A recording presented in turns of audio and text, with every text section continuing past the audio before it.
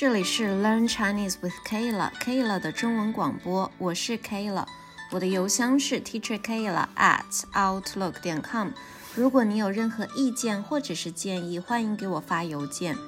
如果你希望看我广播原稿的话呢，请到 patreon.com/learnchinesewithkayla 来看看吧。Patreon 的拼写是 Patreon patreon.com/learnchinesewithkayla 是为学习中文的各位提供的一个免费的广播，在网上可以听到的音频都是可以免费获得的，但是如果你希望看我广播原稿的话呢，需要去 patreon.com/learnchinesewithkayla 付费才可以看得到。如果你不懂里面有一个句子是什么意思，你可以去看一下广播原稿，那看一下这个句子是怎么写的，但是你需要在 Patreon 上面向我捐款才可以看得到。如果你想和我学习中文的话，请你到 www.verbling.com 来和我上课吧。如果想和我上课，请来这里 verbling.com 搜索中文老师，然后再搜索 Kayla， 我就在上面等你哦。是价格公道、质量上乘的中文课，所以我是所有水平都教的，不只是高级水平，所以基础水平啊，或者是中高水平啊，都可以教。所以如果你想和我订中文课的话，请来 Verbling。 如果你想看广播原稿的话，请去 Patreon。 那同时我也开通了 Twitter 推特，有时候我会更新一些有趣的内容，如果你感兴趣的话，请来推特关注我吧。我在推特上面的名字也是 Learn Chinese with Kayla， 所以现在是有好几个平台，所以这个我现在还有一个 Telegram， 现在人还不是很多，我有时候会上，因为你们知道国内的网络环境并不是非常自由，所以有时候会被屏蔽，但是我会尽量去看一看。那有时候我会更新一些有趣的内容，请来关注我吧。好，今天是新的一年了，2022年1月15号。这个是今年的第1集，大家新年快乐。其实在中国，阳历的新年过了以后还不算是新年，我们要等到春节以后才是真正的新年，所以我们中国人生活在另外一个时空，你们已经过新年了，但是我们并没有，我们还停留在2021年，我们再要半个月以后才会到2022年，所以我们生活在去年，你们已经到了新的一年了。好的，今天的背景音乐来自于张国荣。张国荣我们以前用他的音乐做过一次，那为什么今天又把他的音乐拿出来做呢？是因为我们今天要讲的是关于不同性别的事，不只是关于同性恋的事，也相当于很多跨性别者或者是对自己的性别不认同的一些人。那张国荣在这个方面做了非常大的一个贡献，就是说因为他自己本身是一个喜欢同性的一个人，他虽然没有公开的出柜说我是一个同志，我是一个同性恋，但是他做的事情就是因为他本身是一个男生嘛，他带他的男朋友公开出席了非常多的活动。那这边就说他虽然没有公开出柜，但是他和他的男朋友唐鹤德先生公开牵手出入港台大小场合，实际上已经看作是一种出柜。2001年9月28日，张国荣与唐鹤德被狗仔跟拍，察觉后的张国荣毅然面对镜头，牵起了唐鹤德的手。这一刻是一种对世俗眼光的控诉，更是一种对真挚爱情的骄傲。所以她虽然没有真正的出柜，但是她带了她的男朋友去各个公开的场合，因为在1980几年的时候，尽管他们在香港是一个比大陆更开放的一个社会，但是同性恋也不是被广泛接受的。但是他在那个时候，因为他自己本身是一个男生，还可以带着他的男朋友出入各种公开的场合，能做到这一点已经非常不简单了，所以他的行为对后来公众人物的出柜和即使是普通人的一种对于家庭的出柜，也给予了非常多的一个勇气，一个鼓励。所以今天的背景音乐来自于张国荣。好的，所以我们今天的内容是 LGBT。 那 LGBT 可能不只限于同性恋，也限于很多跨性别者。那在中国，因为中国还是非常一个对于性，不只是同性跨性别，对于性本身是一个非常羞于启齿，就是不敢开口谈性的一个社会。所以不敢开口谈性，不敢开口谈同性，不敢开口谈跨性别，甚至是对于自己的性体验和对于性的追求也是都非常的闭塞的，对，非常的不能说落后，但是是非常羞于启齿的一个国家。所以 LGBT 在中国的发展的现状是什么呢？我觉得这个是一个非常值得探讨的一个问题。那 LGBT 在中国的现状也是一个非常值得我们去探讨，并且去鼓励大家知道这个现状，了解这个现状，了解它以后才能去鼓励大家进行一个辨别，进行一个推进。但是首先我们需要了解 LGBT 在中国的一个现状。我们现在听到的音乐就来自于张国荣的《有谁共鸣》。其实当时他出了这首歌，是因为大家说，因为他同时也有抑郁症，那同时因为他自己同性恋的身份，可能世人对于他这种性向也不是非常的认同，所以他唱了这首歌。有谁共鸣的意思就是说，到底有谁能听到我心里的想法呢？所以现在我们听的这首歌来自于张国荣的《有谁共鸣》。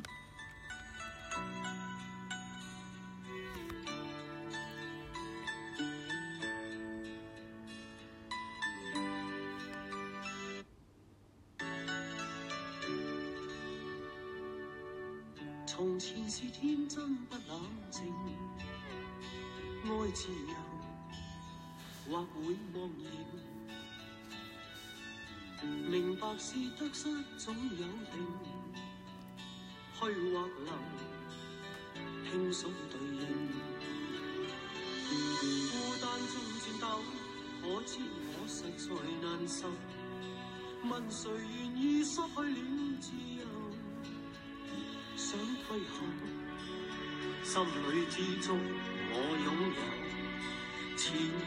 亦全力。好的不能放太多，因为好像30秒以上就会算我这个广播侵权，所以我不能播放音乐超过30秒。好的，今天的内容是 LGBT， 那我们要讨论的几个方面的，一个是 LGBT 是什么，还有在中国 LGBT 的认同度，比如说我们会讲一些例证啊，比如说有一个人叫做大喜哥，那大喜哥是一个跨性别者，他整个的故事，他自己自身的身份也被中国的社会进行了相对应的妖魔化，还有中国一些同性恋的现状，还有老一辈的阻碍，还有为什么中国人不敢向父母出柜，还有法律层面的认同，国家层面的认同，还有当代中国 gay 和 lesbian 男女同性恋的处境。好，所以今天我们要讨论的是这几个话题。首先我们要讨论的是 LGBT 到底是什么。LGBT 我在这边看到在中国的百度词条上面说的是性少数群体，是指在性倾向、性别认同、性身份或性行为等上面与社会上大多数人不同的群体。那可能大多数人是处于异性恋，就是媒体中常说的 LGBT 加群体，同性恋、双性恋、无性恋、跨性别、间接人都属于性少数群体。像这些词你们在平常的中文课肯定是学不到的，所以我们在这边解释一下 LGBT 里面说的同性恋，就是女生喜欢女生，男生喜欢男生，喜欢和他同一个性别的叫做同性恋。那双性恋就是一个女生，她可以喜欢女生，也可以喜欢男生，她喜欢两个性别，就叫做双性恋。无性恋呢？无性恋就是什么都不喜欢，应该是什么都不喜欢，是吧？我是这么理解的啊，我来看一下，为了不误导大家，我来看一下无性恋是什么。无性恋是指不具有性欲望或宣称自己没有性取向的人，即不会对男性或女性任意性别表现出性欲望，即缺乏性冲动。2004年发表的研究结果提及无性恋占人口的 1%，所以这个是无性恋。那我的理解还是对的，就是不会对任何一个性别群体产生感觉，这个叫做无性恋。跨性别者就是说可能他自己是一个女生，但是他并不认同自己，他可能身体是个女生，但是他在想法，我觉得我自己是个男生，那他对于自己的身份并不认同。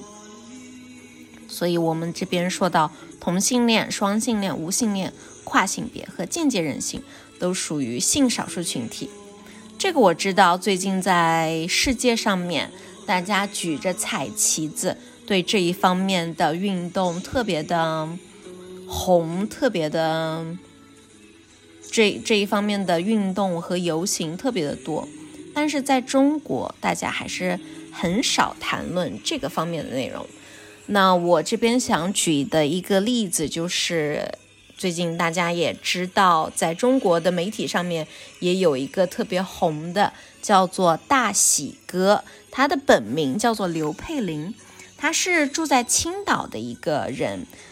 他喜欢做的事情就是每天给自己画上很好看的妆，然后涂上很好看的腮红，涂上很好看的口红，然后他也扎着长头发。那这些可能都没有问题，但是问题就是他是一个男生，所以因为他这种对于中国社会来说非常怪异的举动，而大家就觉得他这个人非常的奇怪。那为什么他突然走红了呢？是因为2010年流浪在宁波街头的犀利哥，他因为这个是一个犀利哥，他的着装非常奇怪。那最近有一个人叫做大喜哥，就是我们说的刘佩林，他说青岛有一个居民大院着火了，然后所有受访的居民都说，这一家的人住的一个人，他每天用木头取暖，所以污染又不安全，就是因为我们这里着火了。那他们责怪的这个人就是大喜哥。大喜哥因为他长得大家一看就知道他是一个男生，但是他留着长头发，脸上画着白白的，涂的白白的，还画着这个腮红，大家就觉得非常的奇怪。那其实大喜哥在这个着火的房子里面并没有做错什么事情，他虽然是平常用木材取火，但是他是因为灭了火以后才离开了这个地方，他自己确认了他已经把火扑灭了才走的。然后但是他的邻居都怪他说，就是因为他我们这里才着火的，然后还有了很多的这个污染空气的这个东西。但其实他们只是因为看不惯这个大喜哥他本身大家认为非常奇怪的这个装束，所以把所有的错都责怪在他的身上。那他因为这个事件走红以后，那默默无闻卑微活着的大喜哥就这样莫名爆红网络。所以大家都觉得，哎呀，他好好玩啊，为什么他是一个男生却要穿着女生的衣服，然后化的妆还那么丑？所以很多电视节目开始找他去上节目。那我觉得上节目或者是大家想要他成名都没有问题，但是这个问题就是所有找他上节目的这些电视节目都希望把它改变成一个，因为他本身是男性，但是他穿女性的衣服，这些电视节目都希望把它改变成一个正常的男性。我们这边正常在这个广播里面是要打双引号的，因为性向是他自己想要选择的性向，但是所有的人都想改变他。那这些电视节目作为一个主流媒体，它应该是倡导一个正能量的一个大家代表的一个思维方式，但是他却想要把这个跨性别者的这个观念扭转过来，让他男生就应该有男生的样子。我觉得这一点是非常荒谬的。因为他自己本身是一个跨性别者，他希望自己是一个女生。那这些电视节目如果不能尊重他的想法，而是想要扭转他的想法，让他变成一个男生，这个就代表了中国主流社会的想法，就是说我们是不可以接受跨性别者。如果你本身是一个男生，那你想要变成女生就是一件不合理的事情。你如果是男生，你就必须是有一个男生的样子。这个是我觉得非常在中国社会现在一个非常不宽容的一个地方，因为跨性别者他们已经成为跨性别者，那说明他们自己会有来自家庭和来自社会和来自朋友各个方面的一些压力。因为谁也不想说变得和别人不一样，但是我们没有选择，他们也没有选择。所以我觉得在中国主流社会媒体的这个想要扭转跨性别者的这个观念是很不好的。那所以大喜哥是我们第一个案例，他作为一个男性，他想要变成女性，但是现在中国的主流媒体还是想要说让他男性该有男性的样子。好，这是一个大喜哥的案例。然后这边有一个妖魔化的社会，妖魔化的社会我想说的就是妖魔化的社会就是说很多人会把这些跨性别者的一个角色做一些妖魔化的解释。什么叫做妖魔化？就是他可能本身是一个普通人，但是我们觉得天哪，怎么这样他们好可怕，他们变得和普通人不一样，那他们就是一些很奇怪的人，他们是一些怪物，是一些妖怪，就是因为他们不一样。但是我觉得不一样并不代表他们就是一些妖怪。这个说起来很简单啊，但是可能如果生活中我们的真的人碰到一些同性恋或者是跨性别者，我们还是会觉得天哪，他怎么这样，一个大男生穿着女生的衣服。那在中国在街上能看到这样的人吗？很少。在南京我很少看到这样的人，在南京我是从来没有看见过。在上海我看见过男生穿着女生的衣服，或者是女生穿的比较中性的打扮，但是在南京我觉得已经算是一个大城市了，但是还是很少看见这样的。上海是一个比较开放的城市，那如果到其他国家，我就曾经看见在东京的一个地铁站有一个大叔穿着一身红色的裙子。那我觉得这个其实是一个个人的选择。那社会能够做到的事情就是不要去扭转，不要去想去扭转他们的想法，也不要去过多的关注他们，就让他们，就像你平常看到一个女生穿裙子，你也不会说你盯着她看半天。那为什么男生穿裙子他又没有伤害到任何人，你要盯着他看半天呢？所以中国人现在我觉得可能缺少的就是一个，不好意思，今天又吃多了中国人可能现在缺少的就是一个接受不同性向、性别种类的一个想法，觉得哎呦这好奇怪哦，怎么这样呢？好可怕。好，这个是一个妖魔化的社会对跨性别者一个妖魔化的处理。好，还有一个我们要讲的这个词叫做行婚。行婚在中国我觉得是一个非常悲哀的一件事情。行婚就是形式婚姻，为什么会有形式婚姻这个说法？是因为中国的很多同志，就是男同性恋和女同性恋，因为不敢向家里面的人出柜，向家里面的人坦白自己是一个同性恋，所以他们通过和异性结婚的这种形式婚姻的方法，他们有一个形式上的婚姻，但是他们很可能在这个婚姻里面不和自己的妻子或者丈夫产生实质性的没有性行为，或者是说不生小孩，或者是有性行为，但是他们的心里面还是一点都不爱对方，但是还是跟对方结婚，只是为了向家里面有个交代这样的。所以在中国有行婚的这个方式。那行婚如果是双方就是达成一个共识，比如说现在有很多男同性恋和女同性恋结婚，为了应付家里面，但是他们本身还是过着同性的生活，我觉得这个不伤害任何人，还是可以接受的。但是在中国老一代，像我们爸爸妈妈那一代，他们对于同性恋的接受肯定更闭塞，更无法接受同性恋的这种婚姻形式，所以很多人是欺骗自己的妻子和丈夫，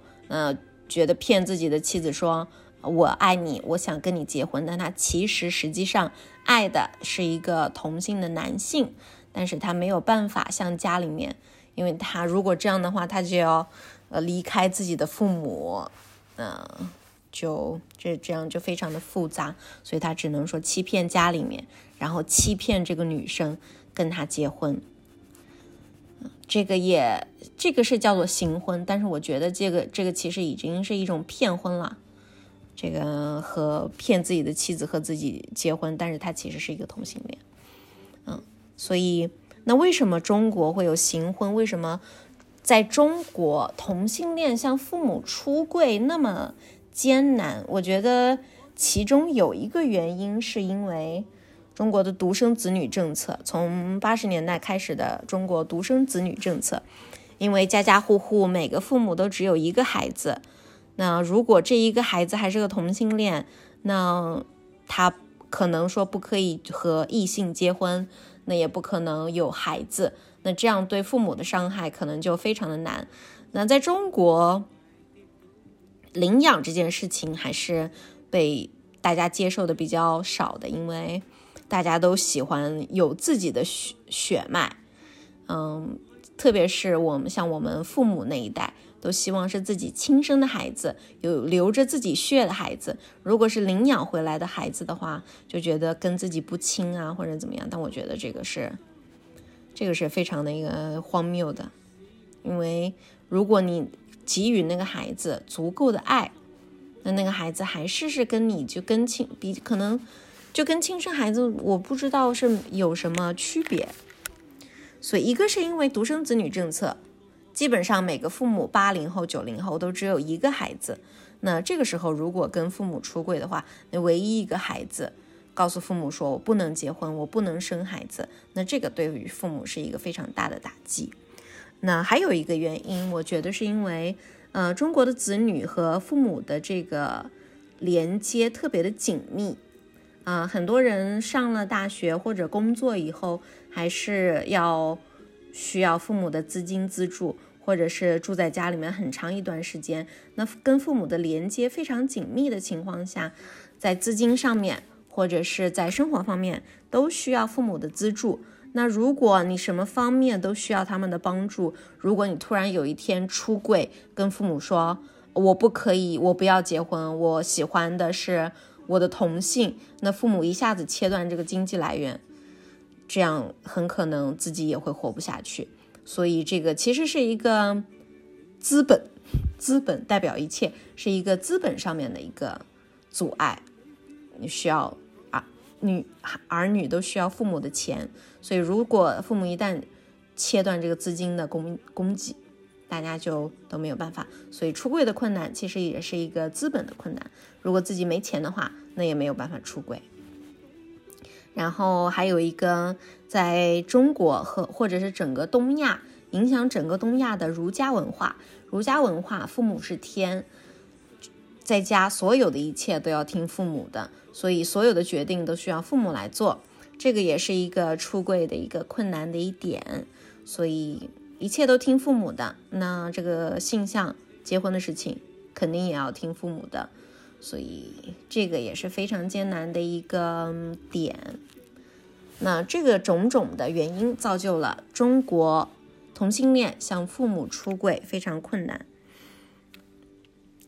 还有很多是因为父母年纪大了不敢向父母出柜。所以在中国的话可能有3点，一个是独生子女，父母只有一个孩子会受到打击更大，还有一个是资本力量的控制，很多时候因为年轻人要买房买车全都要靠父母，所以向父母出柜肯定是非常难的。然后还有一个就是出柜的这个困难的点。那在中国同性恋的认同，我觉得还有一个是国家认同度。我在这边看到了一个这个中国 LGBT 运动的始末，最开始其实是在台湾发起的，在台湾这个真的是一个同性恋比较进步的一个地方。那它上面说的是，在中国或者是中国台湾的这个地区，在60年代社会没有同志的这一个概念，同志就是同性恋啊。在中国没有同志的这个概念，那没有同志的这个概念代表的是什么呢？就是说同性恋这个群体在中国60年代以前就是根本就不存在的，大家就觉得没有这一回事儿。但是怎么可能没有？在古代也是有同性恋的，所以说根本没有同性恋这个概念。那在成都有这个词叫做飘飘，上海有屁精，就是说对于同性恋的一个蔑视的称呼。一直到70年代80年代才慢慢有同志这个词，但是一直到现在在中国的婚姻法律里面都没有承认这个同性恋的这一个性向，这个婚姻合法化。所以说我觉得在国家层面大家没有认同这个，那下面的人就觉得这个是不存在的，同性恋是不存在的，那在我们身边不会有这种事情的。我觉得其实蔑视就是一种歧视，不存在就是一种歧视。因为如果没有人提出来，那这个群体就是不存在的。如果他们对于我们来说是不存在的，那他们的权利他们的声音还能够被谁听见呢？所以我觉得我今天做这一个广播其实是希望更多人认同到这个同性恋的这个群体。我们周边我看看你们的周围其实有很多这样的人，那如果他们向你出柜，他们向你阐述说自己是一个同性恋，我希望大家不要用戴着有色眼镜。在中国说戴着有色眼镜的意思就是说不要对他们有歧视，因为他们是我们的朋友，是我们的亲人，只是他们喜欢同性而已，只是他们是一个跨性别者而已。所以不要歧视他们，认同他们，让社会能听见他们的声音。所以我觉得如果你是同性恋，或者你的朋友你的亲人是同性恋，请你勇敢地站出来，让这个社会知道我们的身边有这样一个群体，那社会没有听见他们的声音。那如果越来越多的人让社会知道有这个群体的存在，那他们的声音会被更多人听到。同性恋、跨性别者，他们和我们没有不一样，只是他们喜欢不一样的人而已，他们认为自己是不一样的人而已。好的，今天的广播差不多就到这里。所以如果你身边有一些同性恋或者是跨性别者，请你大胆的鼓励他们，让他们向社会承认自己的身份。我觉得如果越来越多的人承认，那这个群体的力量，这个群体的声音会变得越来越大。好的，今天的广播差不多就到这里。这里是 Learn Chinese with Kayla 的中文广播，我是 Kayla。你可以在5个平台上面找到我。第一个是我的邮箱 teacherkayla@outlook.com， 第二个是可以看我广播原稿的地方 patreon.com/learn Chinese with Kayla， 第三个是 Facebook 搜索 Learn Chinese with Kayla， 第四个是 Twitter 搜索 Learn Chinese with Kayla， 第五个是我的教学平台 Verbling VERBLING，在上面搜索中文老师，然后搜索 Kayla 就可以找到我啦。好，我们今天的广播就到这里，拜拜。